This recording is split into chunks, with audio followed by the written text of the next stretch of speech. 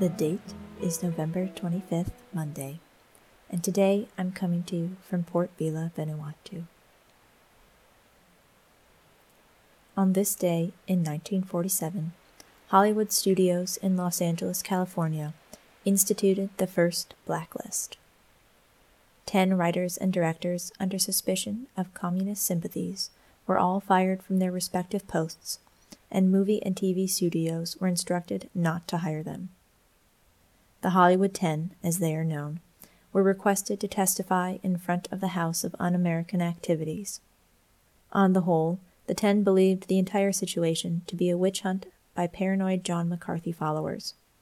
Their trial was a clear demonstration of power on the part of the U.S. government, though the ordeal is rather hypocritical in light of the First Amendment rights which protect freedom of speech, including artistic expression. And on this day in 1975, Suriname gained its independence from the Netherlands. Suriname is located on the northern coast of South America and is the smallest country by landmass on the continent. Its population is an estimated 580,000, with the majority of people living in the northern half of the country.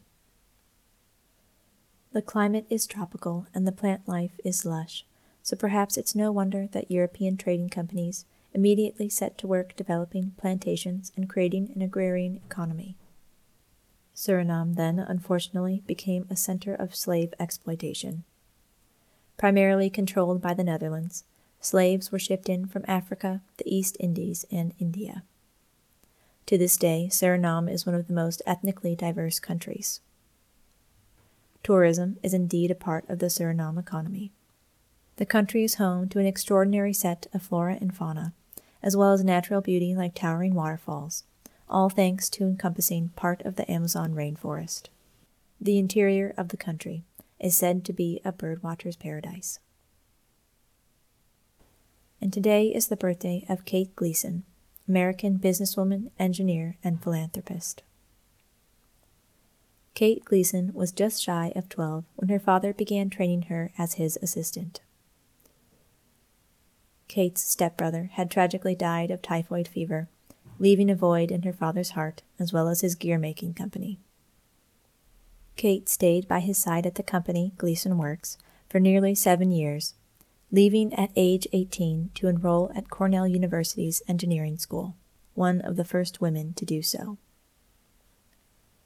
Gleason was soon back by her father's side, though. She had become an integral part of management and development, and Gleason Works didn't last more than a semester without her. Gleason went back to work with her father and enrolled at the nearby Mechanics Institute, today known as Rochester Institute of Technology. Gleason took on increasing responsibility in the company and even ventured overseas to make sales in Europe, making Gleason Works one of the first American manufacturing companies to expand globally. Kate Gleason left Gleason Works at age 47 and began to explore other fields. She got into construction and took on various building projects in Rochester, New York, South Carolina, and California. When she passed away in 1933, she left the majority of her $1.4 million estate, about $27 million in today's dollars, to institutions in and around Rochester, New York, including her alma mater, the Rochester Institute of Technology, and the main Rochester Public Library. In turn, RIT named their engineering departments the Kate Gleason College of Engineering, and the library's main auditorium also bears Kate's name. Today's poem is titled The Cherry Trees by Edward Thomas. The cherry trees bend over and are shedding on the old road where all that passed are dead, their petals strewing the grass as for a wedding, this early May morn where there is none to wed.